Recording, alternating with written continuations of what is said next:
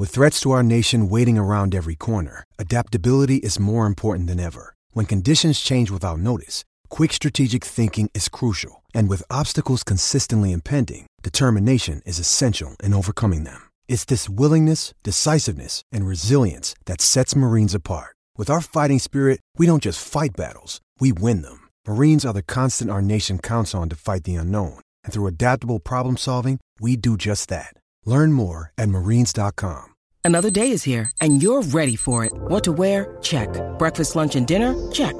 Planning for what's next and how to save for it? That's where Bank of America can help. For your financial to-dos, Bank of America has experts ready to help get you closer to your goals. Get started at one of our local financial centers or 24/7 in our mobile banking app. Find a location near you at bankofamerica.com/talktous. What would you like the power to do? Mobile banking requires downloading the app and is only available for select devices. Message and data rates may apply. Bank of America N.A., member FDIC. They could break here, Chelsea. This could be the moment. Frank Lampard for Chelsea. It's Carvalho to his right. Lampard for the title. Lampard! It's 2-0. It's Chelsea's championship. And 50 years of waiting have come to an end. Lampard comes out to Essien. Oh my goodness. Classic counter-attack. Here's Didier Drogba. And now get down the middle. Drogba goes. Stretch it. Mix it on Stretch it. Chelsea 2, Arsenal 0. And Didier Drogba has it. Drogba in the centre. McCoy just came from the Bayern and went forward. Now going back madness. None of it will be back. Just came to you to get it. Stretch it. Mix it on This one must have came from. With the stage and Johnny Electric. Me, man, I sound like this guy. Which guy? I don't even know already. Let me sip my tea. Can't take me for a month. Man, I done some time back. Unbelievable. Madas. Well, as possibly bleak as this. Drogba! Madas. Never ended up in McDonald's. And I haven't had a trophy in a long time. Not the fault that I played for the Gunners. Hello and welcome to another episode of Chelsea Hour. I am your host Shemi and I'm joined by Alexis. How you doing, bro? Not too bad, brother. How are you? I'm good. Can't complain at all. And I'm also joined by Joe. How you doing, bro? I'm good, man. Hope you're blessed. Yeah. Can't complain, man. Weather's decent. Well, now it is anyway, but the rain earlier was peak. But yeah, can't complain. But before we get going, let's do some housekeeping. So obviously, as you may know, unless you've been living under a rock, there's a Touch Life Records live show on the 4th of September where Arsenal will be playing Man United and Chelsea will be playing West Ham. I believe tickets are sold out now. So if you didn't get any, I would be on the lookout. Maybe there might be some on the door. I'm not sure. I think Lewis said there might be, but if not, then yeah, it's tough luck really. But yeah, Mariah and Mugga said you're going to be paying a little premium, but you can still probably make it. Cool. There you go from Alexis. So if you want to chance it, you can head down on the day. Try and get there early. You might be able to get a ticket. If not, tough luck.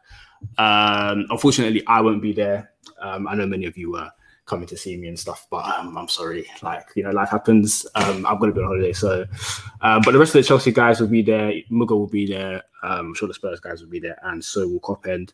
So do head down. It's due to be a great day. But yeah, without further ado, let's get into it. We've got a lot to unpack this episode. So let's start with transfers. Before we start recording, we got the news that Chelsea have apparently submitted a fourth bid now for Wesley Fofana, and it's at 75 million. Am I correct, Alexis? Yep, that's correct. Chelsea's new bid will be 75 million. Fabrizio Romano said. Flipping hell. So what are our thoughts, guys? Because me personally, I'm just ready to walk away from it right now. I think the price we're at now is way over. What we should kind of be paying for any defender, really. And also, I just think, the expectation with what comes with a heavy price tag, I just feel like it's kind of heading in that direction. But I'm interested, what do you guys think? I know Wesley Fofana is highly rated amongst the football kind of community. He was highly rated kind of before he went to Leicester when he was at St. Etienne. Obviously, he's done his thing at Leicester as well. But guys, 75 million, what's everyone's thoughts? How are we feeling? It's a good deal, I think, because the player's going to come in and play from the outset. So he knows the league. He's acclimatized. The only issue is it's the pressure from the outside world. I think if he comes in and plays for 5 seasons and he's playing well, no one's going to mention the fee. Mm-hmm. However, if he comes in and makes a couple of mistakes, it's going to get mentioned. He's at Chelsea. We shouldn't be running away from the deal. If Tuchel thinks that's the right player and he's identified him and he wants him to come in, I don't see an issue if Tuchel gets sacked, for example. Another manager comes in and doesn't like Fofana. I think Fofana is the type of player that will translate to any manager. He can play back 3 and most probably, I haven't seen it, but he can most probably play in the back 4. I'm not sure if he played there for Saint Etienne, but it looks I'm pretty sure Leicester played the back 4 under Rodgers when he was there. Well, okay, so that should tick the box. Yeah. I don't have an issue paying big money for a player as long as you're planning ahead accordingly and the player can play in faceted systems, which I don't think Fofana would have an issue. So go in and pay the money and get the deal done. Stop wasting time, I would say, for Chelsea. I think that's an interesting take because I think a lot of fans do kind of get sucked into the price tag. I think Daniel kind of talks about something similar in terms of if he's good enough, kind of just pay it. Daniel is one who doesn't really care about the price, and it seems like you share kind of a similar view. And I think it's interesting because obviously 75 million is a lot of money. We know Harry Maguire waited for 80 million a couple of years ago, which was crazy for a player like him. And obviously we saw how that turned out. But don't you think, Shemi, it's a fair fee if you compare it to what's been happening in the current market now? The fees are just inflated. Yeah. Lautaro is going for £62 million. He's never played in the Premier League. You're Absolutely. almost buying Prem-proven tax. Absolutely. I think it is in line with what's happening right now. I think my thing is I've never really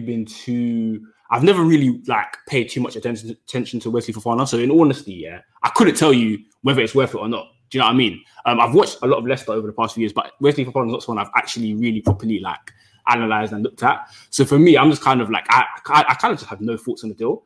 But I think the only thing for me is just that I hope that pressure doesn't weigh on him because obviously he's still young. But yeah, because like I said, it's a lot of money. Joe, what's your thoughts on it? I think it is a lot of money, but at the same time, like Alexis said, this is the market right now. If you're paying 80 mil for Maguire, you can't really be mad if they're trying to push up the price for Fofana, who's definitely a better centre back. I think from when I've watched him, and I've watched a lot of him, and he has been a player that I've wanted at Chelsea for a while, I believe that he's got a strong mentality. He seems like someone that has a good mentality when I've seen him anyways. He looks very confident. So I don't really think the price tag will be as much pressure as everyone's saying it may be. I may be wrong, but from what I think of watching him, I believe he's someone that's up for the challenge. I think where it can get a bit tricky is that when you bring someone in with such high price tag, you kind of give them an allowance to play in bad form and bring them back into the team because you've paid that much for them. And I feel like with someone like Trevor who's still there, it's a bit of a sticky situation because him coming into the team could lead to Trev going out. And I feel like that could lead to problems when we get closer to December when there's a World Cup and we've got Aspi, Thiago Silva, Koulibaly. Do you get what I mean? But outside of that, I think may as well, if Tuchel wants him, give Tuchel what he wants and let's see how it works out for him. Right. Interesting thought. So the general consensus is that we're all in then, lads, yeah? I've got no problem with the deal. I think this is the type of players we should be going for. I've got no issue spending high fees for a player that's his talent's evident to see and he's Prem-proven. Gordon, we're going to get on to. Yeah, we'll get onto that. Don't jump. But yeah, Okay, I agree with Alexis on that. Cool. That's a good start. So, could you guys just enlighten me a little bit, educate me a little bit? This sounds weird because obviously I'm a football fanatic, so I should know most things, but I don't. Okay, so there's that. But yeah, with Wesley Fofana, could you guys tell me what are his strengths? What are we getting with Wesley Fofana if the deal was to go through? And what kind of impresses you about him, which justifies paying the price tag? For me, I liked how quick he acclimatized to the league.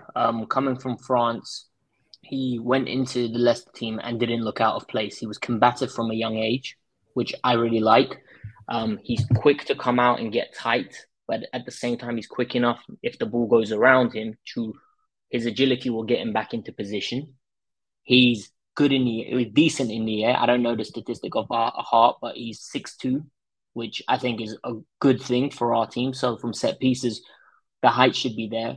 He's a decent one-on-one defender, and he's comfortable coming out into the right back position if needed when he was playing for Leicester at the right centre-back situation. And on the ball, I wouldn't say he's outstanding. I wouldn't say he's amazing, but he's competent. So that's for me personally. I don't know what Joe's thoughts are. Yeah, for me, I feel like one of the things where he does need to improve on is his progressive passes, because at times it can be a bit low, but at the same time he's very good. I think he's very decent on the ball. He's more than competent for me.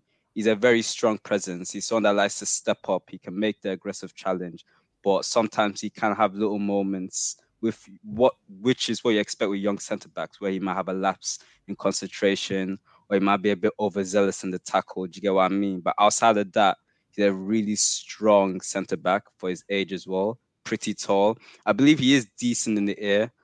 I'm not 100% sure how high he ranks up compared to other centre backs, but from what I've seen about him, he's someone that wins a lot of balls in the air. So yeah, he's got a lot of upside to him. Yeah, there's no clear weakness, Shemi. Like there's no avid weakness where you can pinpoint it and say he really needs to work on that. Like for example, with Koundé, people always looked at his height, right? And they say you can get at him because of his height. With Trevor Chalobah, for me, sometimes you can say it's his positioning.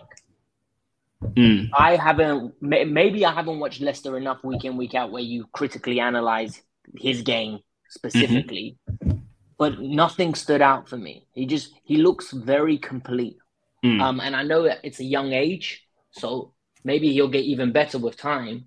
But like you said, there is a risk with the Chelsea light, right? Where he's going to be, every little mistake's going to get pinpointed. So absolutely, we'll find out more in 6 months' time. Put it this way. Absolutely. I think with Fofana, one thing I won't say is that he does have some similarities to Trev when it comes to positioning and stuff like that. But at the same time, they're both young centre backs, so you've got to expect these kind of things, and that's what they're going to learn through mistakes and having people like Koulibaly and Silva there. But I will say sometimes his concentration and his positioning can be something that can be worked on. But I don't think it's a dire thing where it's like it's going to happen consistently. But it's something that you should keep an eye out and kind of just expect when he first comes. Right, that's interesting. And I think although like as I said before, I haven't like analysed Fofana a lot, even though I've watched a lot of Leicester games, so I couldn't really give a strong view on the transfer. I do see some physical attributes which are very promising in terms of he's quick and, like as you mentioned, he's tall. But yeah, as you said, he's a young centre-back, so he should be given the time to kind of learn and stuff. But unfortunately, the streets are the streets, so you don't get that time, especially with that price tag. So, but yeah, it will be interesting to see if it goes through. I'll definitely be watching. It's not a signing that gives me it doesn't give me any red flags or anything like that. But it's just one that I couldn't actually give a proper informed view on, which is why I've just kept silent on it, to be honest. But yeah, it'll be interesting to see how it plays out. But as you said, Virgil van Dijk came in for about, I think it was about 70, it was roughly the same price, about 75 mil, I think it was, back in 2018. And no one talks about it. And no one talks about it because he was absolutely flawless for about 2.5 years before he got injured. So yeah, you're absolutely right. If he comes in, he does the business, no one will talk about the price. If he comes in, he doesn't do the business, the price will be all over it. Will be all over the street. So we'll see how that goes. Just to move on to someone you've mentioned already a couple of times, Joe, and that's Trevor Chalobah. So what is it? Does anybody have any idea what the situation is with Trevor Chalobah? He's had a great breakout first season, probably one that was unexpected by both the fan base and the player, considering that he was on the verge of going to, I think it was Valencia last pre-season, before he had a couple of games against Reading and in the Super Cup where he impressed, and then Tuchel put him in. It was a solid first season. I believe we didn't lose a game when he started. And overall, he came in and performed very, very well. But he seems to have kind of to just fallen out of favour. Joe was saying that it's giving him Tomori vibes in the group chat. Does anybody know what's going on, or have any thoughts as to what could be going on with Trevor? Because obviously, if we do sign Fofana, then it's looking like curtains for the young man. Mm-hmm. And from what I'm not part of the Chelsea team. I'm not in the squad, so I don't hear anything. But from what I've gathered from different media outlets that report on Chelsea, it seems like everybody around the camp, around Cobham, is very confused as to what is going on with Chalobah. Even him himself, it seems like he doesn't really know where he stands with Tuchel and the squad. And that's why there's a lot of reports of him wanting to get a loan move for playing time, because he's very different compared to a lot of the academy prospects we've had or do have in the team. He's gone out on loan and he's had a lot of time on loan, and he knows the value of being able to play games. So for him, I think, and this is just based off everything I've heard and what I'm seeing and just history of Chelsea, him having a bit of bad form towards the end of last season, then getting dropped out of the team for a while, and then obviously Aspie, who plays as a right centre-back as well as a wing-back, as well as James playing as a right centre-back as well, have kind of been put above him in the pecking order. And if you've seen from pre-season now, you've seen he's not played that much. And now that we're looking to get Fofana to come in at that right centre-back position, as it stands, I believe he's fourth choice right centre-back. So for him, it's like, after the whole season I've had where I've kind of bailed you out in a sense where you didn't need to get another centre-back last season, I've now gone all the way down from being one of the first choices in the team to fourth choice. So it is a weird one. For me, it's very, very similar to what's been going on in the past with Lampard and Tomori, but we'll see how it plays out. Yeah, sorry, just to go in there. And also, that's another kind of reason why I've been very disengaged with the Fofana saga and with other centre-backs we were linked with, because I feel like Trev done very, very well. And I feel like giving him the keys this season to follow on from his first season would have been perfectly fine and perfectly sensible. I mean, I would have been perfectly fine with a back three of Chalobah, Koulibaly and Silva. So, yeah, like, it's just a bit strange to me. It's very, very strange because, as you said, he was very reliable last season. And it just seems to be very strange as to how he's just been dropped out like this. But as you said, we don't really know too much about it. We don't know if anything's gone on. I guess more will kind of reveal itself as time goes on. But what do you guys think of this thing of this narrative of Chelsea kind of just prioritizing transfers over their youngsters? Because I don't like it, Shems. Yeah, I'll be honest. Yeah, and it doesn't sit comfortable with me because it stinks. One of the things I have a problem with Tuchel, he relies on experience too much, and he's blatantly biased. For example, Azpilicueta, in my opinion, had a very poor end to the season, and he was at fault for a lot of goals. Trevor Chalobah, until January, was faultless. Like, he was fantastic, arguably our best defender last year. Then he went through a little shaky period where he just came off form, and it's perfectly fine. He's young. This is what happens. And when Rudiger went off form, no one mentioned it. When Thiago Silva had a few shaky games, no one mentioned it. But with Trevor, it became a big thing, and he got exiled out of the team. And then I think in pre-season, when we lost to Arsenal 4-0, he had a poor game initially in that first half when we played, I think we played a back four. And from that moment on, it's just like he became out of the plans, and there was a whole initiative to get Aspie to get re-signed. They weren't letting Aspie go. And it looks like we're prioritizing a player that doesn't want to be here over a player that genuinely would happily be here and play 20 league games, never complain, deliver good performances. But we're prioritizing players that just don't want to be here, and it's an issue for me.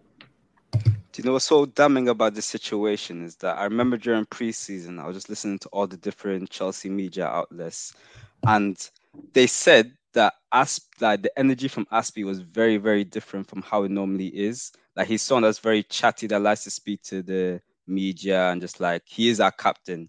But during pre-season, he was avoiding speaking to anybody. And it was almost like you could tell that it was quite obvious he wanted to go. Yeah. Do you get what I mean? Yeah, so to go out of his way to keep him, knowing that will is not a question. It will block Trevor. To keep him like that, for me, is very, very damning. Do you know what? I can understand. I slightly disagree with the Aspie dropping Trevor thing, because I feel like Aspie's role this season was always going to be a reduced role, in my opinion. And obviously, he's getting on now.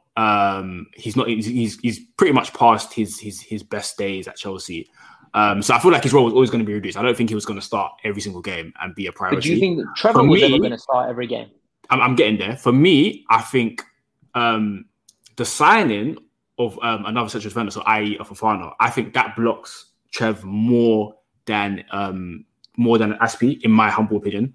And I think to answer your question, Alexis, I think if we wasn't signing Fofana, and let's say it was just Aspi and Trevor as our natural right centre backs, I think Trevor would have got fair game time.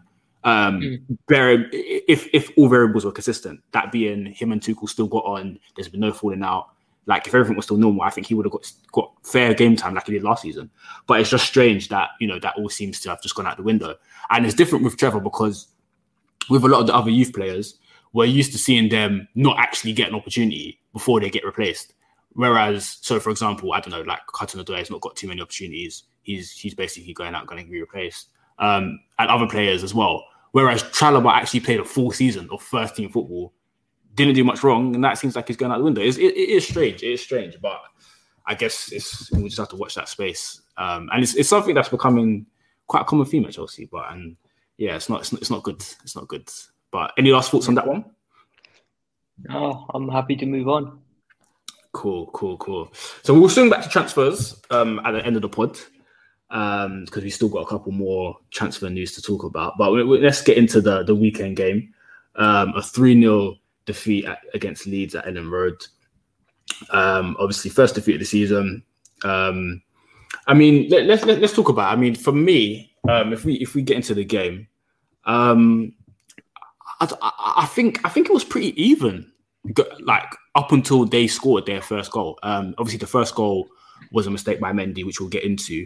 But I think up until that point, I wasn't too disappointed. I wasn't too dissatisfied with what I was seeing. I think we were playing all right. Had a couple of chances. Mason Mount, Sterling had the ball in the back of net offside.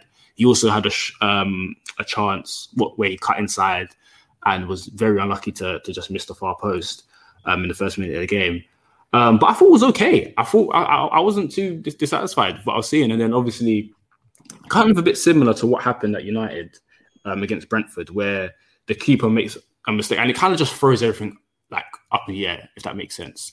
And it seems like we were never really able to recover from that point onwards. And I think also Leeds' game plan was very, very good in terms of they were high energy. They pressed us very, very well, very high up the pitch. And I think that's something that Connor really struggled with in the middle.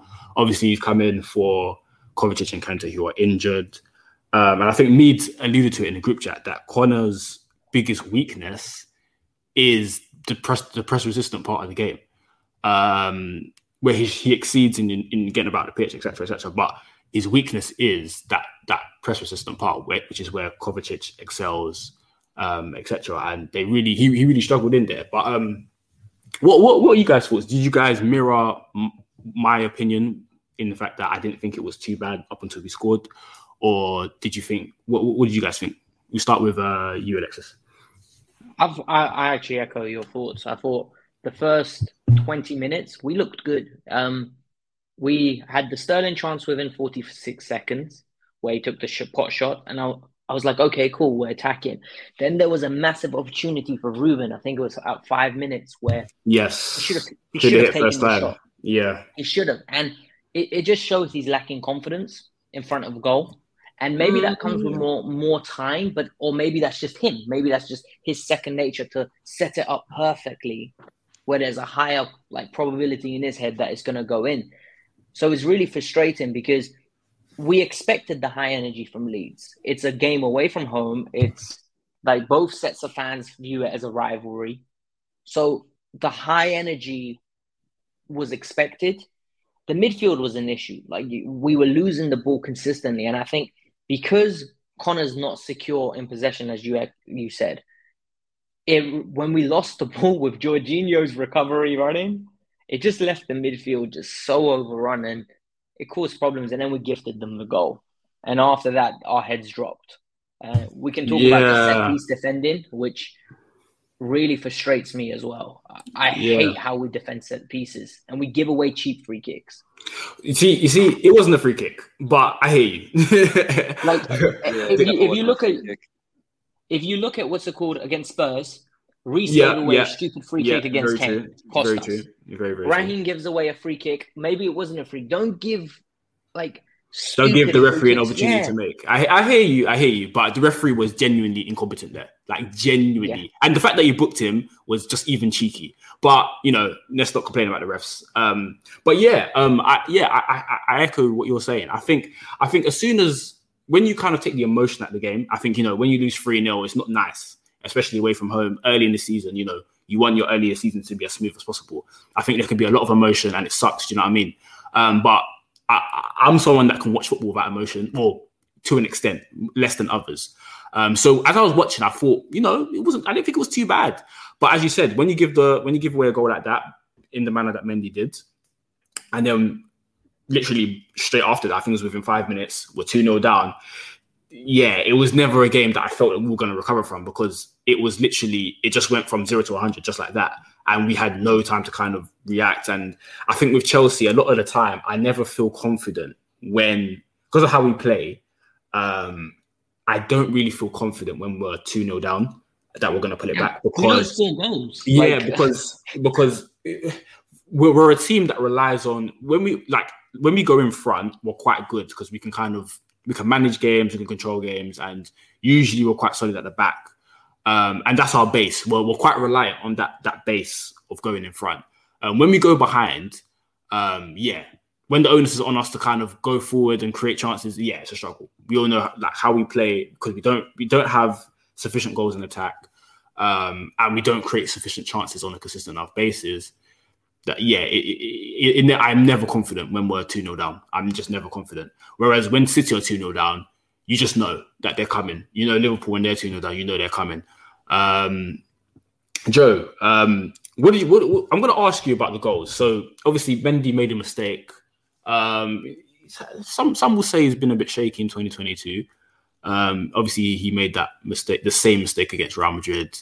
Made it again on Sunday. What's your thoughts on Mendy? Are you worried about him? Do you think he's off form, or is it kind of just a couple one-offs? I am worried about him, but maybe my perspective on it is very different as to how everyone else sees it. What is your perspective? So it's very clear he's had a dip in form. It's very clear that's happened. But I think with context, you have to look at, he came in, had a lot of intense games. Then he goes to the African Cup of Nations, gets to the final, wins it, comes back, straight back in it. And I feel like at the end of the day, he came in so good. And it's like, at some point, you're going to have a dip in form. We see it with a lot of keepers. I think with him, I feel like he just feels the pressure a lot more than we realize, because he's meant to be that savior because of everything with Kepa that's been going on in the past.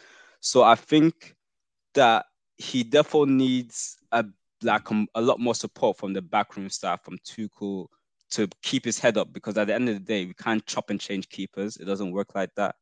I do feel like sometimes he can be a bit too comfortable and take things for granted when he's on the ball. And I think that's something that he needs to work on.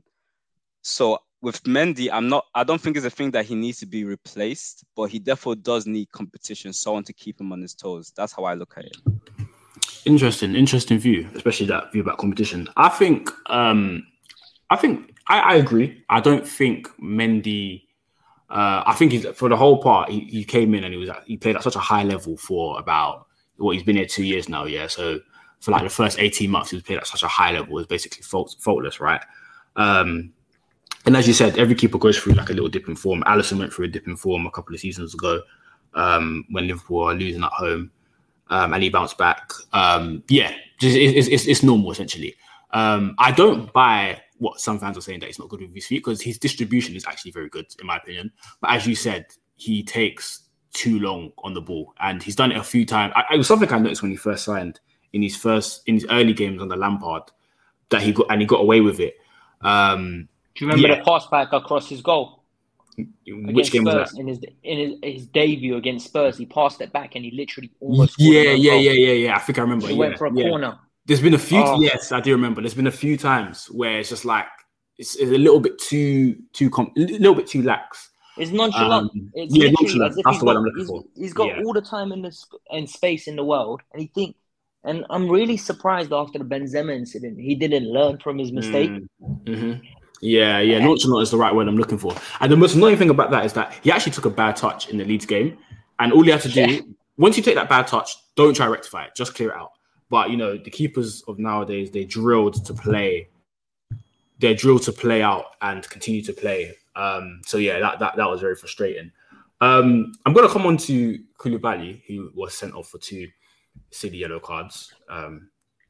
Alexis, what did you make of Koulibaly's performance and how he's done this season so far? Because I think the first 2 games I was very impressed. I think he performed very well against Everton. He was very solid. Spurs game likewise, he was solid. But also against Spurs, he was very, very good in possession. And then Leeds, we get here, I thought his passing was very good, but then obviously he had those moments where he got 2 yellow cards. So yeah, what did you make of Koulibaly's performance and how he started at Chelsea? I think Koulibaly is an amazing player, and we all can agree on that.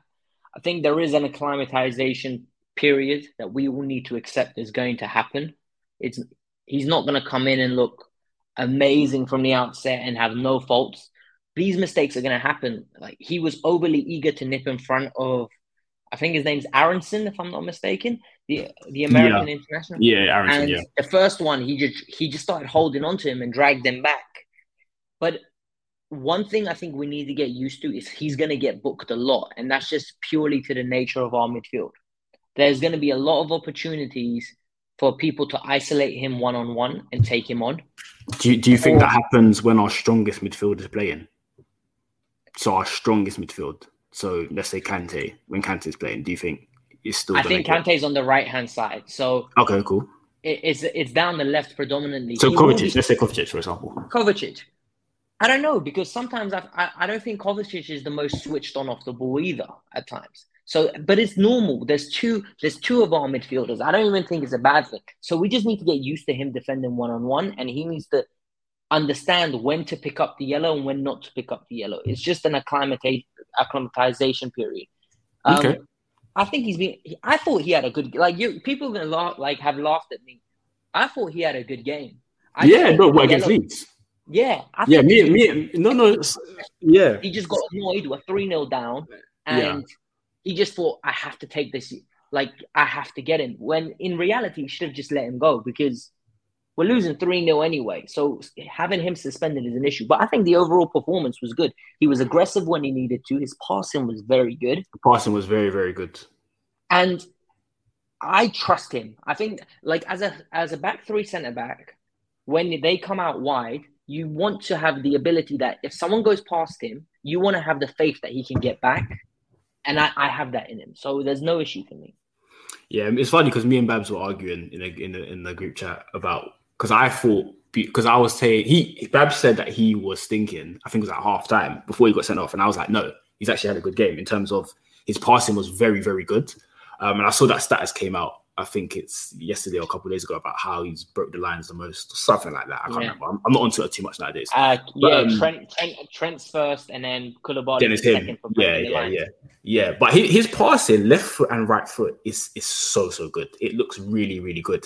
And Cucurella as well. His passing is also of a high level. I think we saw it in the Sterling chance. I think it was the chance that Sterling in the very first minute. No, it was the chance that Sterling put into the back of the net, the offside. Cucurella's passing is superb, especially first time. Drills it. Yeah, drills it. In the first few games, I can properly see why Pep wanted him. I can see it. So I think down that left-hand side, we've got something good there, especially on the ball in terms of passing out and making progressive passes. And the progressive passes thing is so key because, as we all know, as we've said many times, we just have such an issue creating it. It's always very slow and it can be very passive. You sometimes just need that just to go from back to front quickly into the space. And Koulibaly's been doing that very, very comfortable with his left foot. So I'm liking what I've seen so far, especially on the ball. I've liked what I've seen for the most part with the defending. He had some hiccups against Leeds, so we'll watch that space. But overall, I'm pretty all right with him. But we'll see. It's definitely still early days.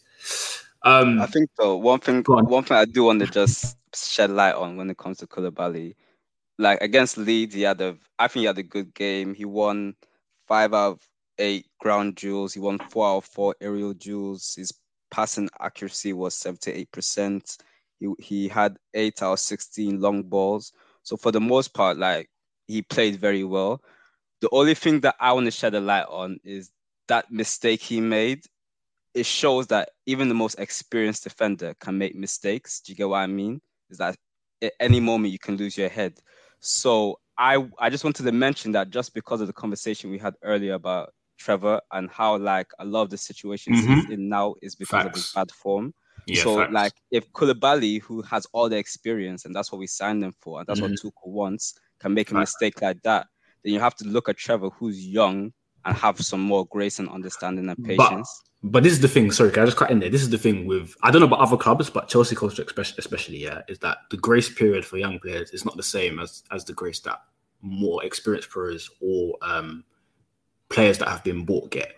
So, for example, if you take, let's take Tammy Abraham and Timo Werner, right? So Timo Werner was signed 50 million, stunk multiple games where he was absolutely awful, right? But he was given grace by, the fan base. There's a lot of fans that still kind of ride for him now. He was at the game. He was at the last home game and fans were saying, oh, Timo, I love you. Just genuinely throughout the season, he was supported by the manager, both managers, Lampard and Tuchel, and the fan base. Whereas Tammy didn't get that grace. Do you know what I mean? Tammy, when he came in, even though he performed nowhere near as bad as Werner, there was games where he didn't perform well, and it was like, he needs to be out straight away. And when Tuchel came, and Tuchel wasn't having him. I'm sure there was even a period where Lampard dropped him for Werner. So it's a culture that happens. Same thing with Tomori. Rudiger was brought back in after having a very, very bad lockdown period. So beginning of the season, he was brought back in. Tomori was pushed to the side. Do you know what I mean? So there's a culture at Chelsea where it's like, it's always the more experienced pro or the expensive signing that's prioritized over the youngster, and it's sad, really. But yeah, that's what I'll say on that. We definitely got to do better in that aspect. Yeah, I mean, it's optimistic though, because it seems like something that's just ingrained. But we'll see. Chelsea way. It literally just seems like that's how it is. But yeah, it's very frustrating. Before we move on from the Leeds, let's talk about the same thing we always talk about every single week. It's getting sickening, to be honest. Very, very boring. But the attack, let's talk about the attack against Leeds. So we started with Sterling, Havertz, and Mount in the front three. I haven't listened to the main pod, but I saw the title. I refuse to listen to the main pod. Yeah. When there's not a Chelsea rep on there, it's just not worth it, Chelsea fans. And especially when Tobes is on, I just know it's going to be Kai Havertz. Yeah, and I can't listen to it. When there's not a Chelsea rep on there, when there's not a Chelsea rep on there, yeah, I don't know if it's worth listening to Chelsea fans. But anyway, I digress. Let's talk about it, because I thought Sterling was bright in the first half. Faded a little bit in the second half, but I think the team generally in the second half was just poor. I think we were very, very poor in the second half, personally. But first half, I think him and the team were pretty good. I think him especially was bright, and he has been bright across the 3 games. I think he's been unlucky not to score. But yeah, he's looking threatening, I think. So I've got no issues there. I think it's the other two that we kind of need to talk on, unless you disagree with the Sterling point. Kai seems very, very anonymous. And now I'm someone that supported Kai over the past couple of years, because I thought he was a great talent coming over from Germany. But sorry guys, I had to mute. There was a car going past. But yeah, sorry. Last couple of games, I'm not liking what I've seen. I can't lie. I don't feel like. I think actually Spurs game, I think he was pretty good. But the Everton and Leeds game, I haven't liked what I've seen from him. So we'll focus on Leeds because that's the most recent game. And I thought he was just pretty anonymous. I didn't think he was offering anything at all, and it was very, very disappointing for me, in my opinion. What did you guys think of him? Like, for me, it was a bit scary for me. It was a bit scary. It felt like we were playing with 10 men. Yeah, he looked anonymous, and I think the worst thing is when the ball did go into him, it bounced off him. It's just like he wasn't at the races at all. And the worst thing is he just doesn't convince you with any belief that he's going to go past his man when it's 1-on-1. Like, is that his game though? No, but the thing is, he's asked to do it. And this is what's frustrating. He's being put, like, there were a number of times where he turns around, he's looking at the defender, and he's running at him. And he does those step overs that I just don't understand, like, why he's even attempting them. But he loses the ball. Scary. Everything's it looks lethargic and it looks very slow. But when he's on song and that comes off, it looks amazing. The problem is he had a good game against Spurs. I think he had a very good game against Spurs. It's just now, the thing is, him, Mount, and Sterling were isolated as well. We can't put too much fault on them because there were so many occasions when they pick up the ball, they're just surrounded by 5-6 men and in tight areas, and unless it's a pinpoint combination to get in behind, nothing's going to work out. There's no options. He's been poor. I can't even make excuses for him. Like, he's genuinely been very poor in the first game and this third game. He needs to improve. Otherwise, he most probably will get dropped. And I think that's pending. I think it's unfortunate Borja was injured because I think he might have got some minutes against Leeds. Joe, what's your thoughts on Kai? Kai's a tricky one. He's a player that I do like, and sometimes I like him in theory than what I actually see in reality. Yeah, same. And in the Leeds game, I can't lie, he was appalling. I don't even think he had a shot. I don't even think he took a shot that whole just game. Nothing, man. His nothing. dribble attempts 0 out of 2. He had 39 touches. He only had 17 out of 19 accurate passes. He didn't win any ground duels. You get what I mean? Like, he was very missing in the game. And to be fair, Sterling didn't do that much either. To be fair, he had maybe a key pass. He had a shot off target, but he didn't have that much of an influence in the game. And I feel think first half he was bright, but yeah. Sorry, continue. Now he was, but at the same time, I don't think you bring Sterling to the team to be the guy that's gonna create things. You want him to be the person that's getting into the positions to finish. Do you get what I mean? Use his pace to get behind lines. But with Kai, you kind of expect him to be that link man, that guy that gets the ball from deep. He moves it to the wide players and he tries to find himself in central scoring positions. Or even if he's drifting wide, you expect him to create overloads. Do you get what I mean? This is what you expect from Kai. But I don't know, man. It's like some days you see him and you think, wow, I get why we spent that money on him. And then some days you just think, like, how is he getting minutes over certain other players? Do you get what I mean? Mm-hmm. Yeah. And I think this season is very important for him to really show consistency, because after this season, I don't know how much time we can really give him, because he's been here for that 3 seasons. I don't think there's any time. This is the first season. So it's actually now or never. And like you said, you hit the nail on the head, it's consistency, because I think we've seen it in like little spurts. So I think last season in the from like February, like end of Jan, from the League Cup game, the League Cup final against Liverpool onwards, I think he was actually very good. Produced in some good games against Real Madrid and Liverpool, and I think genuinely he was showing a lot more than Lukaku, and he was making us a better team when he was in the team other than Lukaku. But yeah, I feel like the moments, the periods where he's not performing well is way more than obviously the times that he is. It's too short when he is performing. So yeah, you start looking for excuses, Shems, and this is where I start noticing myself doing it. Same, yeah. Like, for example, I start going, but if you look at this statistic, he's made the most sprints in behind, and no one's finding him. And I start hearing myself after, and I'm like, what are you doing? Like, you weren't making these excuses for Lukaku. You wouldn't make these excuses for Timo Werner. Yeah, but it's because you've got so much stock invested into this player. Like, you kind of want him to, because he's got talent. We all know that. It's just a matter of unlocking it and whether it works out at Chelsea. Like, I have no doubt if he goes to another club and it clicks for him. I just think we have to be patient. And another thing, it's only been 3 games. We can't. Yeah, but I think it's also kind of, when you think about the last 2 seasons have been So first season, on the whole, didn't go too great, apart from the very, very ending. Last season, he had a fairly good second half of the season, I'd say.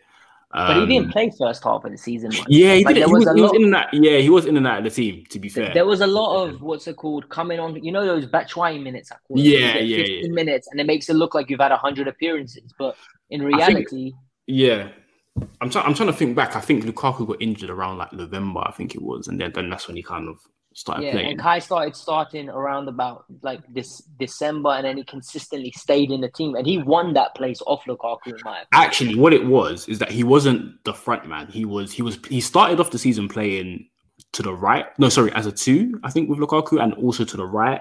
And then it's actually when Lukaku injured that he actually started playing centrally. So I think he did play, but he just didn't play centrally. But anyway, I digress. But I've got a question for you too, Mason Mount. Yeah, because I think he's criminally getting away with his performances. Okay. I think like Kai consistently gets it right, and with Mason Mount, I think everyone always says, "Oh, he's energetic, he harries, he presses." I didn't see it. Against Leeds, and I didn't see it against Everton. The thing with Mason Mount, that's like different with Kai, is that whether you like Mason or not, he's got credibility in the bank. You get me? Like last season, I think he was our top scorer in the league, and all competitions, 29 goals and assists. Season before that, he had that great Champions League run where he was pivotal to us winning the Champions League. And I think also under Tuchel, he was probably one of the better players. So he's just got that credibility. So I agree with you. I don't think he was good against Leeds. And I think a lot of what we lack in terms of ingenuity, in terms of, creative passes, creative things, like a lot of it is his weakness.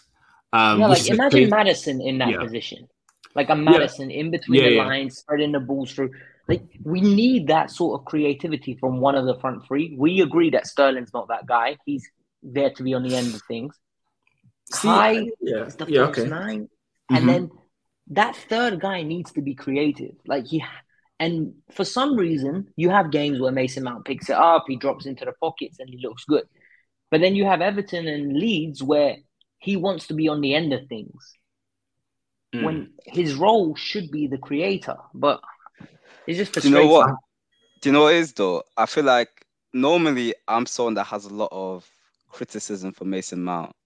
But I feel like in the Leeds game, he had 4 key passes, which was more than the rest of the attack. Do you get what I mean? And it's like, to be fair, his long balls are like, he only got 2 out of 4, and I think he only had 3 out of 7 crosses. But it's a thing of like, he's someone that helps out in the midfield to win the ball back, as well as someone that's trying to create. But also he has that, like, he wants to get forward and score the goals. So I do agree to a certain extent that we can't not rely on him to be our primary creator, because I don't think all his skill sets are for that role. But against Leeds, I feel like he was the least of our problems, in my opinion. I agree to an extent. And one thing I want to add to that as well is that I feel like we just need to accept Mason Mount for what he is. I feel like we know what he is, right? And I feel like people are, where you get disappointed is when you expect him to do things that he's just not him. Do you know what I mean?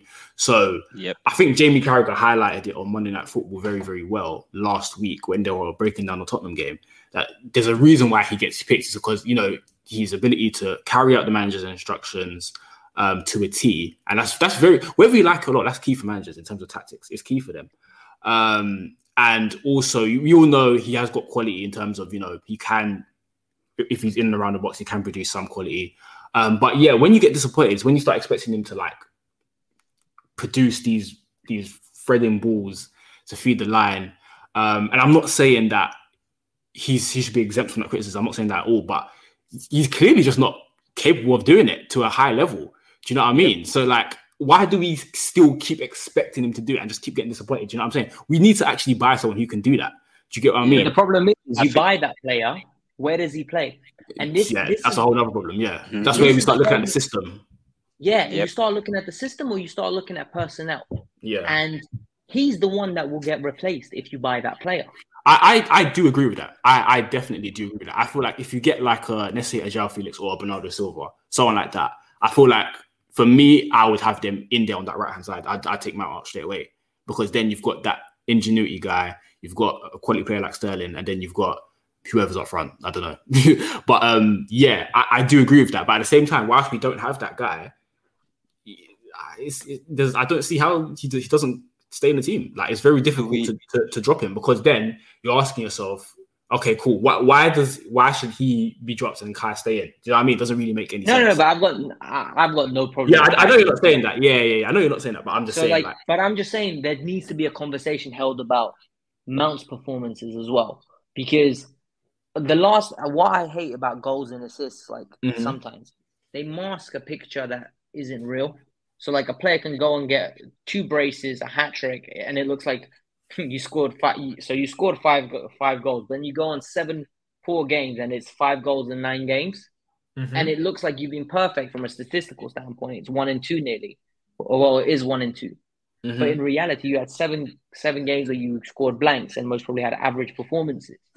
So we can't purely judge Mount off like, no, 100%. Yeah, like 100%. Sorry, by the way, when I say that credibility, I do feel like the performances do match for the most part. Okay. In terms of that those last 2 years, in my opinion, that's just my opinion. You can disagree. No, 100%. That's just my opinion. I think on the tool call, like performance-wise, I think they have matched what we've seen on the stats. I think he has performed better than most, in my opinion. But like I said, I think with Mount, again, we focus a lot on what he's bad at, and to be fair, what his weaknesses do kind of have in the team, because if he had what we need in terms of, you know, the engineering and the passing and stuff like that, then he would be like this complete player. But unfortunately, he doesn't. That's life. We just have to accept him for what he is. Do you know what I mean? 100%. But Chelsea fans keep disappointing themselves time and time again, expecting him to just change from what he was last week to what he is. Do you know what I mean? Like, for me, it doesn't make any sense. But don't get me wrong. As much as I like Mount, I do get frustrated as well from the times where he doesn't get his head up and he doesn't execute that pass. It frustrates me too.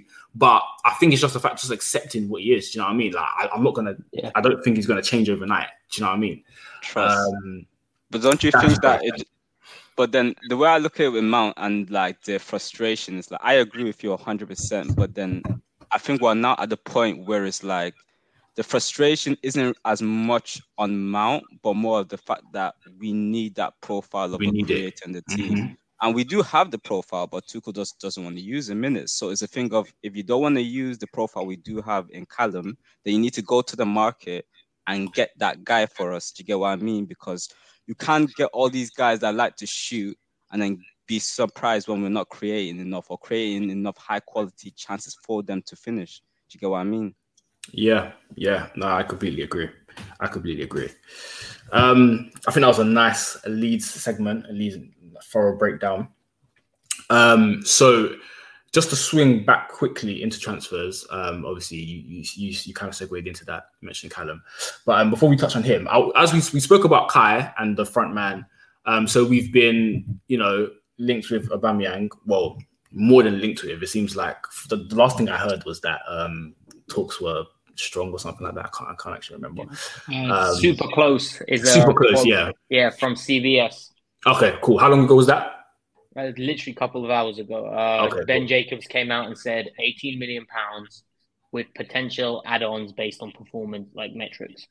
Okay, cool. I swear, when you're not on Twitter for a little bit, you just miss so much. Anyway, so yeah, I guess it's a very simple question. What are our thoughts on Aubameyang coming to the team? I mean, I've been relying a lot on my Arsenal friends to give me some details of what they think on him. Can you give me their thoughts, please? Because I'm so torn.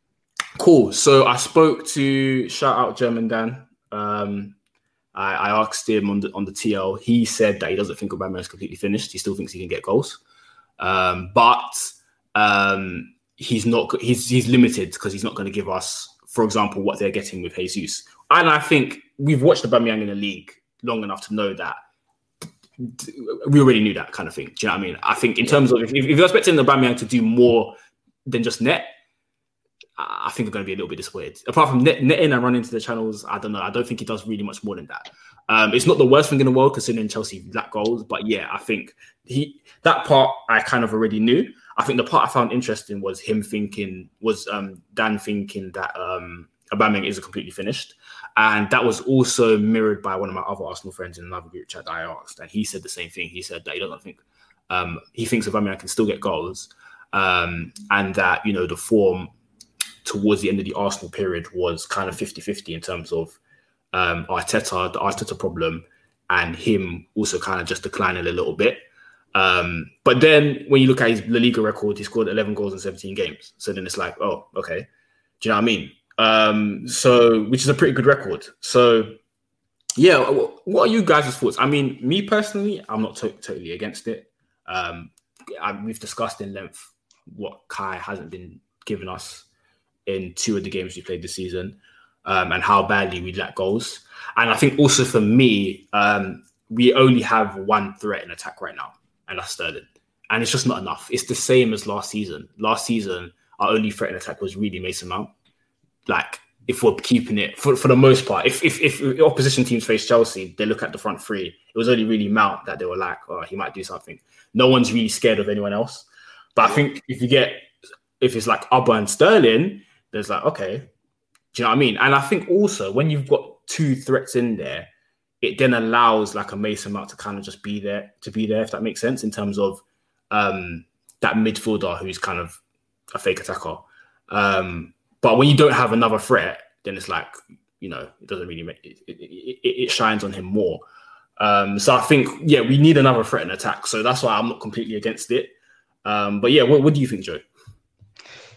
Do you know what it is? It's one of them ones where it could pay off, or it could be absolutely horrible, or there could be a bit of a middle ground.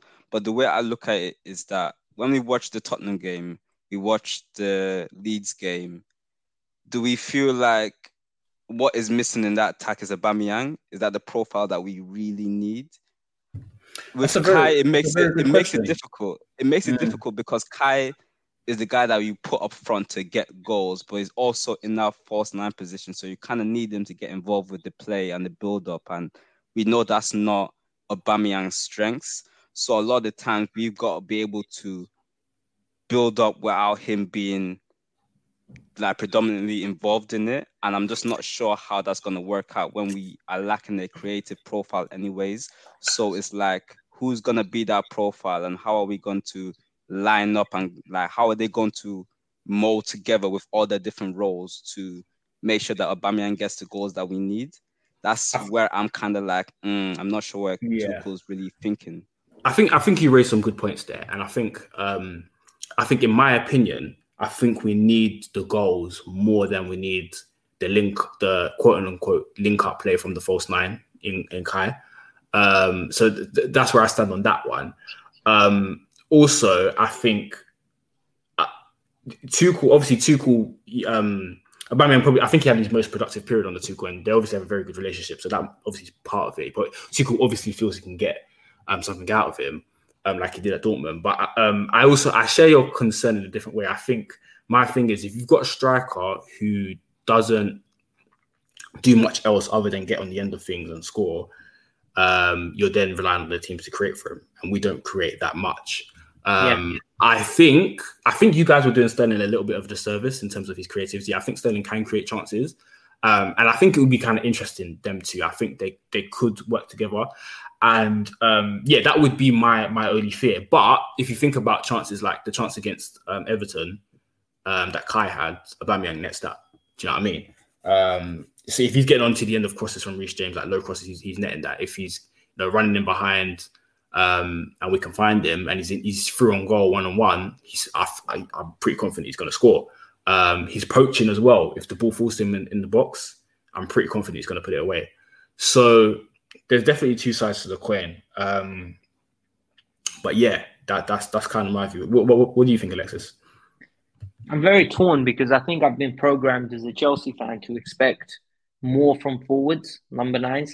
So like in my head, I instantly go to, but will he do the ugly side of the game? Will our pressing be there? And I'm starting to think about more than just the output. When in reality, we know he will get goals. It's the overall consequences of his goals because we're focusing on him. So, for example, I was very against Ronaldo coming in because I didn't think it was going to work from an all-round package. But how dissimilar is Aubameyang to Ronaldo in reality. I don't think they're similar, personally. You don't think they're similar? I think Aubameyang gives you more in terms of off the ball, like pressing. Okay. And obviously, I think Aubameyang is still physically in much better shape than Ronaldo, so he can get about the pitch a bit more. But yeah, carry on. I'm really worried about Aubameyang, like when we don't have the ball and just how. I think it's the age issue, and I'm just so programmed in my head to think, oh, he's 33, he's past it. Because at Barcelona, like the stats are showing, I don't watch Barcelona on a regular basis, so I can't really like comment on his performances. But the highlights I've seen, he looks good. But at the same time, I've seen him in that bad phase at Arsenal, and I'm really like, I've been burnt with number 9s for so long at Chelsea that it's hard for me to believe in one again. You and me both. Yeah. I think we're all in that sense. We're all there. I don't think anyone can get any Chelsea fan or any of us can get optimistic about any number 9 until they actually perform. So, and even then, we're just gonna wait for 4 months because Morata banged for the first as well. Yeah. Yeah. One thing I will add on to that is that I don't think personally. I feel like Sterling can create for us. I don't think that's a question that we need to ask. He will be able to create for us, but the question is that how we're going to utilize the best of him? Do you get what I mean? Do we want him to be the guy that's getting the ball deep and being this amount of man to then set up someone else? Do you get what I mean? Like, we kind of want him to be with Aubameyang in the sense of getting into these goal scoring positions, because those are the two arguably best striking options we will have in the team. Do you get what I mean? So it's like with Aubameyang, my fear is making sure we have the right profiles in the attack with him to make sure that we can get the best out of him as well as the others. That's just what I'm really scared about. I think him and Sterling +1 is fine, in my opinion. And I think it'll probably be Mount, and then if Mount's resting... I really want to see what happens with Kai, because if Aubameyang comes in, I think Aubameyang guaranteed to be the 9. And then Havertz is fighting for his Chelsea career because he has 2 years left on his deal in June. Are the club going to give him? What are the clubs going to give him a new deal? Like, it's questions that need to be asked now, at the end of this summer, because we're seeing the position Pulisic's in now, and we're seeing the position chosen. In all honesty, I think Kai sits down because I think if you look at it from a Tuchel perspective right now, I don't think he has much. I don't think he has much time to kind of just be patient. You know what I mean, and just kind of persist with what's not working. If that makes sense, I think he's kind of trying to just succeed now. Last season we were top for 10 weeks and then it fell apart. Do you know what I mean? I think he's desperate to improve on that league performance and close the gap. And he knows what we need. He's got rid of Lukaku, he's got rid of Werner. Pulisic is almost on the way out. He's basically trying to get rid and switch up the attack. So I feel like I think he's in a state right now. I don't think he's got much patience in terms of he's in win now mode. Yeah. Right now, where he's at now, we're 2.5 years in. I think he's at a point where if you're not performing, then you're just going to be out of the team. I don't think he's going to persist with Kai if it doesn't get better. So if Aubameyang comes in, I think Aubameyang's coming straight in to play the 9. And Mount is very key is important to Tuchel. So I think Mount stays as well. So I think that's the front 3. But also just another thing to add on to just another point I forgot to mention. I do like the idea of having 2 fast players in attack. So Aubameyang and Sterling are pretty quick. I think that could be decent in terms of what's giving us a bit more in a transition and just being a bit more threatening. Do you know what I mean? We're so blunt. I don't know. We are so blunt in attack. I watch our attack every game. I'm just like, this is not threatening. This is just no source. There's nothing threatening. Yeah, there's nothing threatening about it. So, we'll just see how that goes, innit? What do you guys think will happen to Broja, though? You bring in Aubameyang. I think the Broja one's interesting because I think whilst Kai was the main 9, I think Broja was going to get a lot of game time, a lot of minutes. I'm not going to write it off completely if Aubameyang comes in because I still feel like Tuchel will still use Kai to the right-hand side like he has. a couple of times this season. So there could still be chances there for Broja to come in and play. So I'm not writing it off yet completely, in my opinion. And the fact that Tuchel put him on twice, gave him a few. I think his Everton cameo was very good. Gave him some trust minutes against Spurs. It clearly shows that at least the manager, at least he's, he wants to give him a little bit of an opportunity. So I don't think it's completely done for him, in my opinion. Like I said, if he wasn't injured at the weekend, I think he comes on. Do you know what I mean? I don't know, to be honest. You don't think so? He gave Pulisic minutes, he gave Ziyech minutes, then he hopped on a plane to Amsterdam. I just think that the fact that Aubameyang isn't here, I feel like who else are you going to really put up front outside of Broja at that moment? Do you get what I mean? I feel like it's kind of similar with Trev in the sense it's like he's there and he's an option. And if we can't get anybody else in, it's kind of like, I don't mind using him. But if I got a better option I can bring in, then it could be sticky. That's a fair point. But the thing is with Broja as well, I think Tuchel views him as someone he can use off the twin tens, weirdly enough. Like, I don't think he just purely sees him as a 9. Most probably like a runner in that Sterling position. That's interesting because Daniel's spoken about this in the group chat a couple of times that he said that Broja can play the wide positions too. So yeah, elaborate on that. What makes you kind of like think that? I just think because I wouldn't even be surprised if Aubameyang gets played there. Like, for example, if they play Kai as the false 9, as almost like the Firmino type, and then you have the two wide players almost making runs in behind as the direct forwards almost. And Broja's is explosive. He can carry the ball well. He shoots on sight, which I love. Like, because Chelsea just don't have those like players that will carry a ball and just shoot straight away. He reminds me of Mitch well. Yeah. Reminds me of Costa. And what else is nice with him is he hassles and harries defenders. He'll chase balls that aren't like he'll do what Arison done to Mendy. Like, he'll chase it even though it's not on, and it'll cause problems. Absolutely. And it makes mayhem in defenders' heads because they like, do I have 3 seconds or a second now? I agree. And Tuchel loves that. Like, Tuchel is a passion merchant manager. He loves all that stuff. In my opinion, I think he prefers the dirty side of the game more than the technical security of a player. This is why I knew Conor Gallagher was always going to get an opportunity under Tuchel. Interesting. And Broja fits all those criteria, so I don't think he's going anywhere if it's up to Tuchel. Interesting. It'll be interesting to see how it works out, though.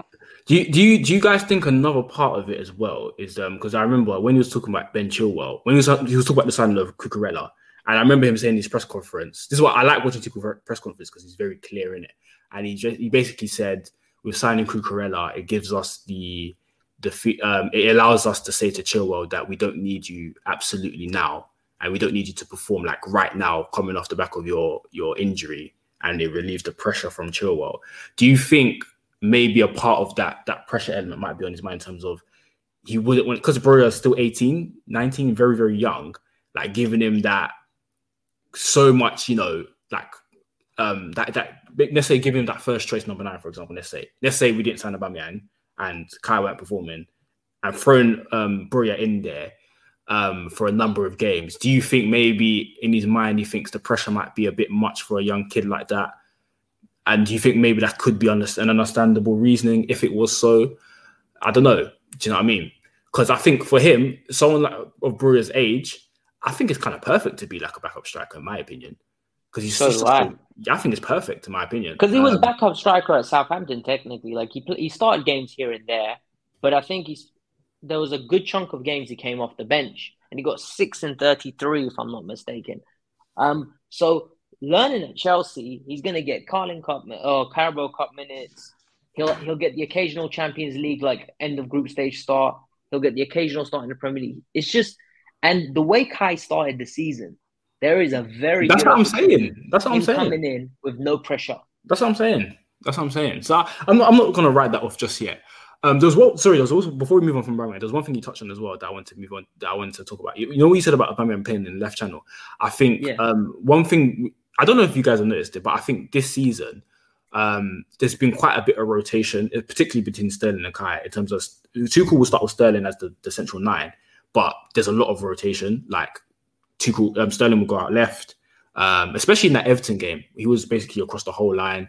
And then in Leeds game especially, I noticed that Sterling kicked off like as a 9, then obviously went out to the left. Kai was sometimes on the right. Mount was sometimes in the middle. So I feel like if Abba was to come in, the opportunity for rotation would be even greater because Aubameyang's someone that's played in the left channel before. So I think him and Sterling could potentially rotate. But let's move on from that. Anthony Gordon, fellas, what are we saying? I think there's a listener's question on this. It might be a nice segue into it. Let me try and find it. Give me a second. Yeah, so where are we? Yeah, cool. It's obvious we need a midfielder who can we realistically get out there with the... Okay, no, sorry. Yeah, Snip asks, can someone explain the Anthony Gordon signing? So what are you guys' thoughts on Anthony Gordon signing, essentially? Very, very confusing. I have no understanding of... Why is it confusing?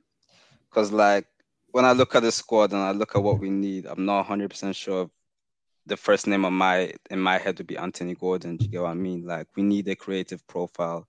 Yes, we do need someone that is aggressive 1v1, but at the same time, it's like, I don't know, like, what role is he really going to have in the attack? And yes, he may be a good wing-back option, but, like, we got Reece James. Like, unless he's going to be a backup for Reece James, I'm just not really fully sure why that's the name we're going for. Do you get what I mean?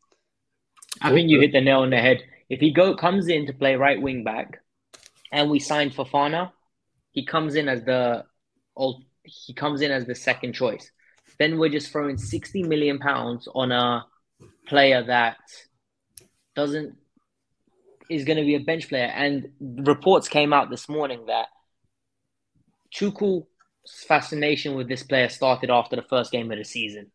Apparently, he loved his energy. I think it was the game last season, and then this season as well. I think it was. Yeah, because I heard it on so maybe it was maybe I'm mistaken, but apparently it was the energy the kid had, and Tuchel just said he wants to work with him. I saw his 4 goals in 52 games. Right, we're not purely judging him off his goal, but the goals were all deflections. Like, I don't think he's coming to be a goal scorer though. That's the thing, and I think 60 mil. Yeah. No, I agree. Yeah. I think Callum out on loan. Shocking business, man. Yeah, Callum's is twice the player he is. Yeah, Callum's a better player. I don't know how much better, but Callum's a better player in my opinion. It's clear in my opinion. It's very, very clear that Callum's a better player. I would much. But the problem is the explosiveness. Yes, it's literally what Tuchel likes. This is what I was going to get onto. So where I differ from you guys a little bit is that I'm not as confused as to why Tuchel's going for him. I think it's quite clear in my opinion. I think the intensity, the aggression, I think the ball carrying and the 1v1, I think it's something that we don't have that. We don't have a ball carrier. We don't have a 1v1 specialist. And Sterling aside, I forgot Sterling just signed. But Gordon, if you watch him, I've been very impressed by Gordon at Everton. And I've liked his intensity. I've liked on the ball. He's very direct. And we don't have players. We don't have, apart from Sterling, we don't have many players that have Gordon's attributes, in my opinion. And also, he's very, very quick. Very, very quick. So Shems, but he doesn't stand out enough. Yeah, let me land.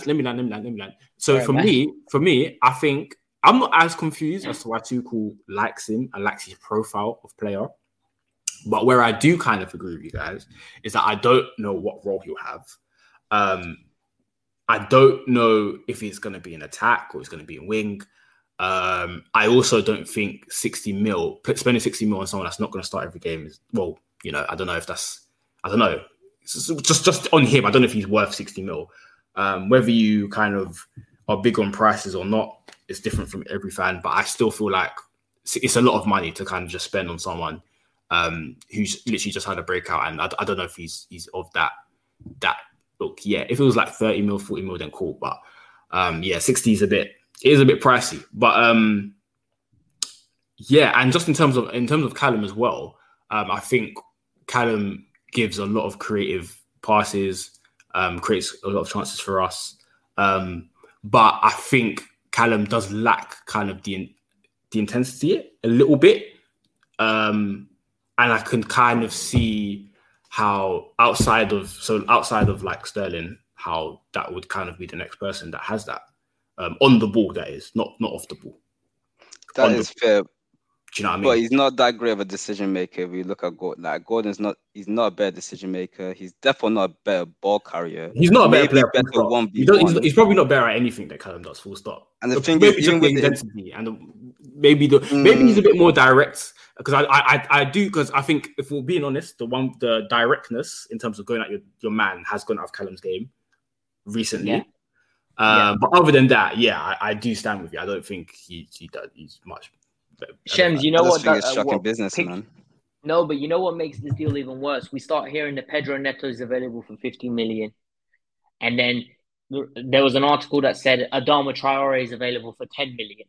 And I asked myself the question: Gordon or Adama Traore? Same level. Like, I think Gordon's better. He's got more technical ability, so that's what. Yeah, I think Gordon's better. I don't know, man. I don't know how. I think it's quite comfortable. I put it this way: either one of them right wing back it's no big deal for me. Or we just don't sign either of them and get a better option, in my opinion. But I guess Tuchel wants to make his job harder for himself, so we'll see how it plays out. Oh man, yeah, it's interesting. 60 mil, scary. You can't ignore I can't ignore the price tag. No matter how you try, it's because it's a precedent being set for future business. It's a pressure, as well. and it's pressure as well. Yeah, and now, right, next time we go to buy a player, that's going to be used. Like, I know people say, "Oh, it's not our money," but I don't think we're going to have many. Well, I can't confirm that, but how many transfer windows are we going to have where we spend 250 million or whatever we're going to spend this window? So having Gordon come in at 60 next time around when you go for another winger, that's going to be the starting fee. Sadly enough. I just feel like we pay whatever the club want, whatever the team were negotiating with want a lot of the time. But anyway, I digress. Let's wrap up with some listeners' questions. So another question from Snip. It's obvious we need a midfielder or two. Who can we realistically get out there with the window closing soon? Any names, guys? I like the idea of Ruben Neves. I really do. Decent shot. I like the passing range. I like the fact that he offers a threat on goal when he's given time and space. I think he covers ground decently. I don't think he's the most mobile, but we have the ball majority of the time, and he's comfortable enough in possession when there's a press on him. And he's acclimatized to the league, and I don't think he'll cost too much. Decent shot. Joe, any names? Now, to be fair, I can therefore agree with Alexis when it comes to Neves. He's therefore someone that I like. And I like, is it Cacuret? He plays in the French league, French DM. I think he plays for Lyon. No idea who he is. Math Dogs Babs, that one. Yeah. He's a definitely nice player. Sounds like a Babs guy. Yeah, he's definitely Babs nice. Babs is my youth team correspondent. He knows everyone. Sounds like one of them man's 100%. guys. Yeah. Right. If I was to answer that question, I don't have any names, but it would be someone who is a second to third. Let me rephrase that. Someone who passes from the second third to the final third, because I think we have a lot of first third to second third progression. We need someone from second third to third third. Someone, if you look at Man City, like Gundogan, Kevin De Bruyne, like that ilk. Do you know what I mean? Like, okay, maybe Kenny, would you take De Jong? Frankie De Jong. Yeah, I think I would. You know, the only thing with the De Jong thing is just that the only reason why is just because we have so many midfielders right now, and like after we signed Kearney, I was just like, well, there's no point signing like a De Jong now because then we have like 8 midfielders. You know what I mean? That's my only thing. But yeah, I would take De Jong. I can't lie. I take him. Yeah. I'd back my hand off for Maddison, to be honest. I definitely think is Maddison a midfielder though? Yeah. You don't think he's a midfielder? No, sorry. Let me rephrase that. I think he means the double six. Yeah. Someone that could play in a double six. I think that's what the question is, though. Don't you think? Yeah. I think Kante, Kovacic, you got Jorginho, you got Ruben, you got Gallagher, even though some people may argue, but all these guys, that's enough. I feel like that's enough people to play in the double six. And for what you say about what you need in the second to third phase, I kind of think if you put Maddison in that like Mount role where he kind of drops deep into midfield.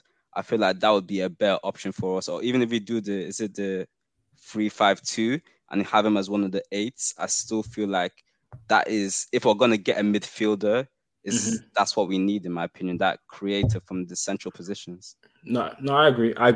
I think the question was getting at the profile of midfielder. I would infer, because I agree with you, because we have so many midfielders. In terms of numbers wise, why would we need another one? But I'm just going to assume that it means the profile, because Shem, there's another midfielder available. I wouldn't have to take him, but Yuri Tielemans. Would you want to take him? Not for me. Not for me. Too similar to what we got. Too similar to what we got. We all agree on that. Then. No way. Not for me. Okay, cool. Question. This is a question that I think Joe might like. From Tiz, is it too soon to want the manager out? Personally, yeah. I'll be objective. I'll be objective. Okay. Let me be objective. Yeah.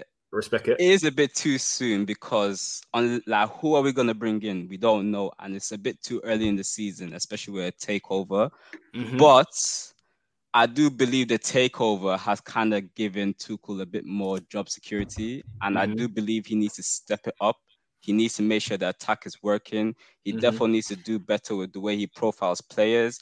He definitely needs to do better with the squad in the sense of like making sure that if we have injuries, we have enough of the right players to play in those positions instead of having to get guys to play out of position. I do believe that he has kind of relaxed a bit, and with everyone kind of putting a lot of blame on players and saying these are guys he hasn't signed, I feel like he's kind of used that to his advantage. And for me, I expect a lot from him now because he's getting the money that he wants to get the players that he wants. And if the level doesn't raise and stay there consistently, I think he needs to go. And I don't think we should be too quick to give him a new deal. I feel like we should see how this season goes and see how the squad reacts to him. Because at the end of the day, you can see that there is a bit of another side to Tuchel where he can be a bit of a prick, in my opinion.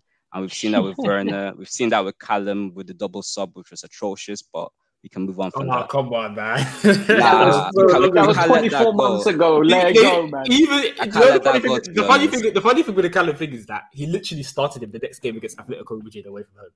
Yeah, for PR purposes, of course. Like you already Champions League game for PR. Yeah, because look how much pressure was on him. Come on, let's be fair. There was definitely a lot of pressure. A lot of people were questioning it. And very quickly, he kind of deeped that, raw, like, Callum's got you on a great payroll, I can imagine, bro. Listen, man, it's all free, man. This is volunteering, to be honest, man. All I'm saying, though, he definitely needs to do better with the way he treats players because, like, that's just not acceptable. And if you're going to be like that, then be like that for every single player in the squad, then. Cool. That's a very good answer. Well, a very detailed answer. I agree with most of what you said, Joe. I agree with most of what you said. I think there is a little bit more you can show. But me personally, I like Tuchel a lot. So I think there's more to like about Tuchel than there isn't to like about him. So I'm quite biased. So I guess I'm probably not the best person to answer that question. But I think Joe gave a very good answer there. Alexis? I like Tuchel. I think Tuchel's shown me enough in his tenure. He's not perfect. Yeah. I like how when we go into big games, the boys step it up. There's always a plan. Yes. That's what I really like. There's always a plan. And we don't do the Jose and Conte approach where we sit back and pray. There's a method to our madness in the way we attack them. And it's nice to see. I agree. Can we improve in the little games where I think sometimes we walk into those games expecting to win? That's where the improvements need to come. And once we start winning in those games, we're going to be closer to the top two. I have faith in him. Like every competition he's been in, apart, like I think we've made it to the final. Bar that Champions League last year. Yeah. We're a good cup team, and the boys step like I can't ask for more. Like he's not perfect. He has got some faults sometimes. Like I said, I don't like how dependent he is on experience. I don't like sometimes how he thinks defense first instead of attacking and how we can kill the game. And I don't like his ID in players when he's the director of football, as he is at this moment in time. Well, it's not his job at the end of the day. But yeah. He'll be replaced. Yes. He did step into it though. But what you meant to do? Well, what did you want him to do? Really and truthfully. To be honest, I don't know. Like, if I was the owner, I would have, like, if you're planning and you're bringing all these proposals to Roman and whoever was running the bidding process, like, one of the things I would have in my head prepared is, like, I need a director of football to come in. And maybe it's a bit too hard to expect that to come in straight away. I think maybe I'm being a bit too harsh on him. Yeah, I think the doing the right thing. Maybe I'm being a bit too harsh. Like, from what we've heard, they've interviewed the Atletico Madrid guy, the Monaco guy, Edwards from Liverpool, like former Liverpool exec, and there's a few others. They're just doing their due diligence, and I'd rather they do that and find the project that they want to build around before, like, you just harry into a situation where you're stuck because you've committed now. Another thing I'll say as well, I feel like the squad, the state of the squad was like, it needed revamping so badly that I don't think we could have afforded to wait. I feel like we just had to get on with it. But that's just my opinion. But I think he hit the nail on the head. He's not perfect, Tuchel. He has his faults. But for all the bad stuff, like in terms of people forget that, he's literally dunked on all the top managers in Europe. Pep, Simeone, Klopp, Conte, do you know what I mean? People forget that in big games, the guy has a plan, and more often than not, see how he went to the Bernabeu and absolutely, we literally dunked on them for 75 minutes for 3-0 up, and all other big games as well. I think there's a lot to like about Tuchel, more so than not to like, in my opinion. But some of the things that Joe mentioned is valid in terms of, we do need to see a little bit more like in the smaller games, and just generally, a bit more. Some other ideas, as Babs would say, but generally, I'm happy with Tuchel, so I'm Tuchel winning it. Okay, cool. Next question from Pierre: why does Tuchel persist with playing Mount and not dropping him because he would do the other attackers before him? I think we kind of touched on that, but I don't know if anyone has. Yeah, I've got nothing to add. Cool. We touched on that earlier. Cool. Question from Leo Clark: what do you make of the development of football? What do you make of the development of the football over the last 2 years?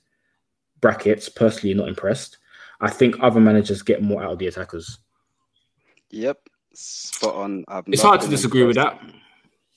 I feel like the last time I really enjoyed watching like Chelsea play football, like watching us play, was the period we had under Sarri. Like, I feel like that was decent attacking football, in my opinion. Compared to what I'm watching Tuchel do, I'm so sorry, but I don't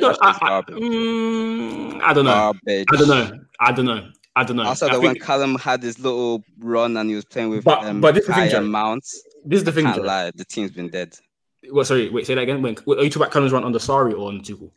On the Tuchel, when he kind of had like a decent like attack. I feel like that's the only time we kind of saw something. I agree. I think the autumn period last season, between October, November, when Werner and Lukaku were injured and we had Callum and Kai playing, I think that was the best period. True, but the bar was also in hell, so maybe that's why. Slightly. But I went to the Juventus game. And that's the best. I don't think I'll go to a better game at the Bridge. It would be hard for me to go because that game was amazing. Absolutely amazing. That was one of the best performances I've ever seen in my entire in watching Chelsea.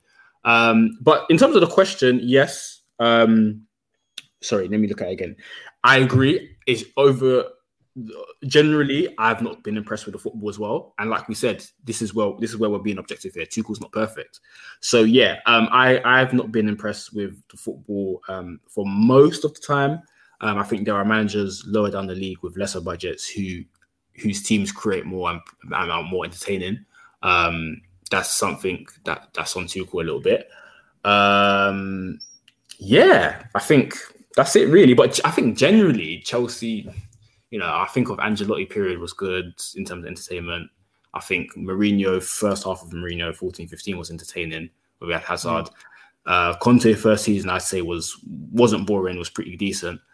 I don't know. I don't think we've ever really had a manager like Pep or Klopp who's like full on, attack and be entertaining. I don't know, but to answer the question, I probably agree with you.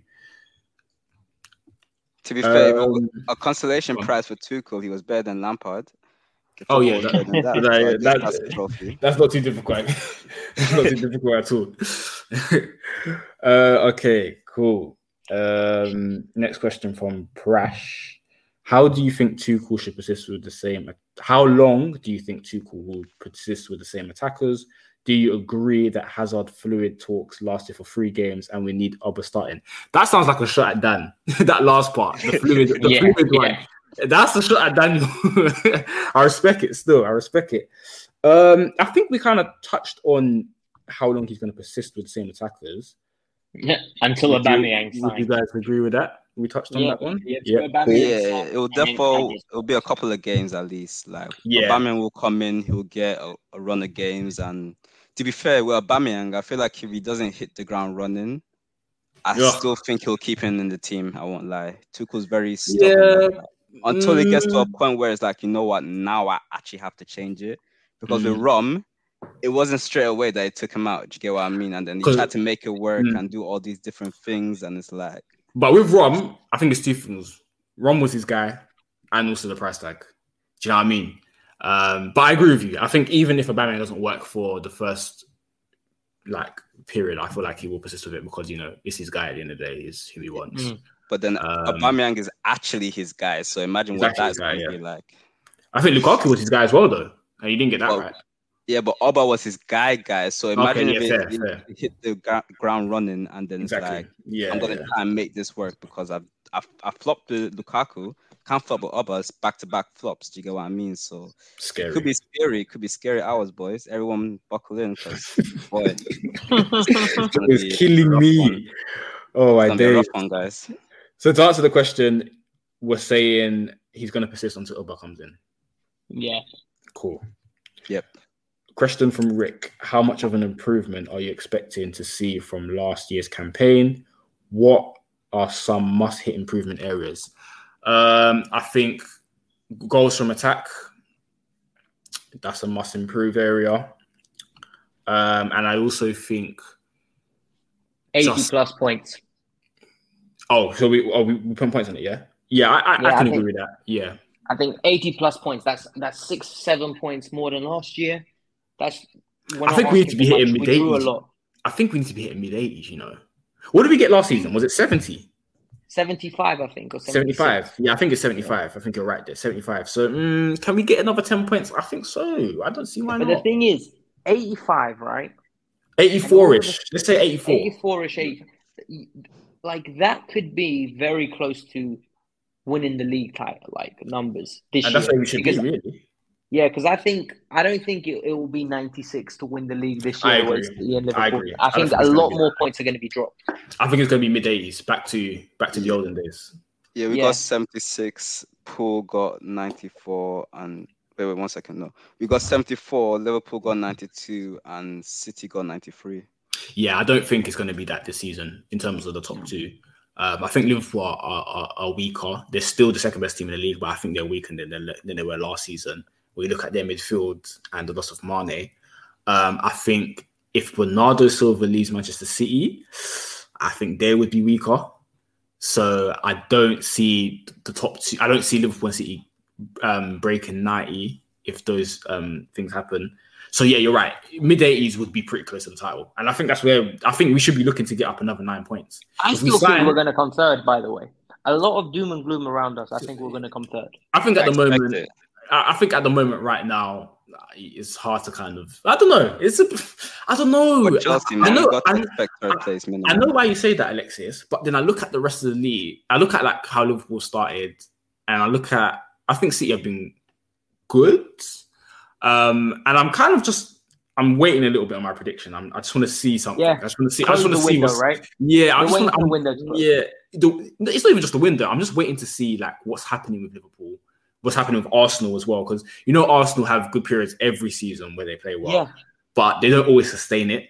So I'm just waiting to see what's happening. But yeah, I don't know. We'll see. But I think we should be looking to make up at least another 9 points. Think about it. If Reece James stays fit, because he missed 6 weeks last season, a crucial 6 weeks or so. Ben Chilwell missed the whole 3/4 of the campaign, basically. We've got Cucurella in. So if them two stay fit, we get, let's say, Aubameyang in there. bolster the attack, we should definitely be getting at least another 9 points from last season. But obviously that does rely on, we've got the World Cup and stuff, but that does rely on us being as solid as we were last season as well, too, at the same time. So it's a bit, I don't know. But I think, in my opinion, 9 points more. But I think the issue with us is, can we keep our midfield? Like, if we've got Kovacic, Kante, and Jorginho, I'm very happy with us for this season. The issue arises when Kante and Kovacic can't stay fit. And then we have to start throwing in Ruben, throwing in Gallagher. And across a run of games, I don't think they can string those performances to help us consistently win. I think Ruben I think Ruben done well midfield last season. But I think Ruben will be fine. Gallagher, I feel like with Gallagher is something that is going to be a development process. We're going to see him as a 6. We're going to see him maybe as one of the 8s in the 3-5-2. We might see him as one of the 10s. You get what I mean? But I don't think the midfield would be an issue. It's more just the attack for me. I think the attack is where I'm a bit like we're trying to make sure that we do better than last season. I don't know if our attack is that much better than it is last season. We'll have to wait and see. And then you still got Conte and Arteta who are trying to catch up to us. Do you get what I mean? So it's like, it's one of the Spurs haven't impressed me so far, but I hear you. Not at all. It's Conte, man. You can never rule him out. Definitely not. And they've got 40 guaranteed league goals in Son and Kane. Like, you just know they're going to get 40 league goals in some spurts, and they're going to win games they shouldn't win, like against Wolves, because they've got Kane and Conte's system. They signed Richarlison. They got Basuma midfield. Boy. Yeah, but Basuma doesn't play. Hasn't played at the moment. Do you get what I mean? But he came off the bench, I think, in 1 or 2 games. So, he just comes. So, when he gets acclimatized into the team, it could be a big boost for Tottenham. Arteta's Arsenal are looking very good. Very good. I don't know, man. I think we're better than Spurs, in my opinion. No, 100% better. The way we snuffed them, can't get complacent. Yeah, definitely. We can't get complacent. I think Arsenal, I'm waiting and seeing, like I said, sustainability is Arsenal's biggest problem. Wait till Partey picks up his classic injury. Then El Nene starts playing. Man, they seem to have a lot more options compared to last season, innit? So they do. They still got that Vieira to come in, but anyway, this ain't touchy gooners. Definitely not. But Liverpool, I'm still kind of waiting and seeing. I don't know. I'm holding off on my prediction personally, but I think we should at least be getting mid-80s, in my opinion. That's another 7 to 9 points, in my opinion. I think we should be getting. If you think 4th place and a decent run in the cups would be 4th place ain't good enough. 4th place ain't good enough this season. Okay. Not at all. No way. There's no way 4th place can be good enough. No way. And the only way 3rd place would be good enough is as if it's a challenge. So anyway, the last question. The last question here. So we touched on. So there's 2 questions actually. One of them we already touched on. So why do Chelsea FC hate Cobham? We already touched on that one. So the last question before we wrap up is: did we touch on it though? We did. We spoke on it. I think we spoke quite extensively on it. Actually, we did. Yeah, we did. Yeah, I think we did. So the last question is thoughts on the Champions League draw. So we've drawn AC Milan, Salzburg, and Dinamo Zagreb. Thoughts on that, fellas? I like the group. It's going to be exciting. I don't remember Chelsea versus AC Milan. Yeah, I don't think we've ever played them. I was trying to think of the same thing. We played Inter in Carlo Ancelotti's year, but we've never played AC Milan to my memory. Yeah, so I'm really excited to see it. They're a heritage club. They're one of those clubs. And Salzburg have had a lot of high-scoring games against Liverpool. So but wasn't that when Haaland was there and Minamino in there, man? Was it Minamino? Yeah, I think so. And then they had one last year as well, I think. Yeah, I think they did. I'm not mistaken. I think so. So it's just going to be exciting games. And the good thing is there's not any proper Eastern European, there's no flights to Ukraine or flights to Russia. Well, Zagreb is a Croatian team.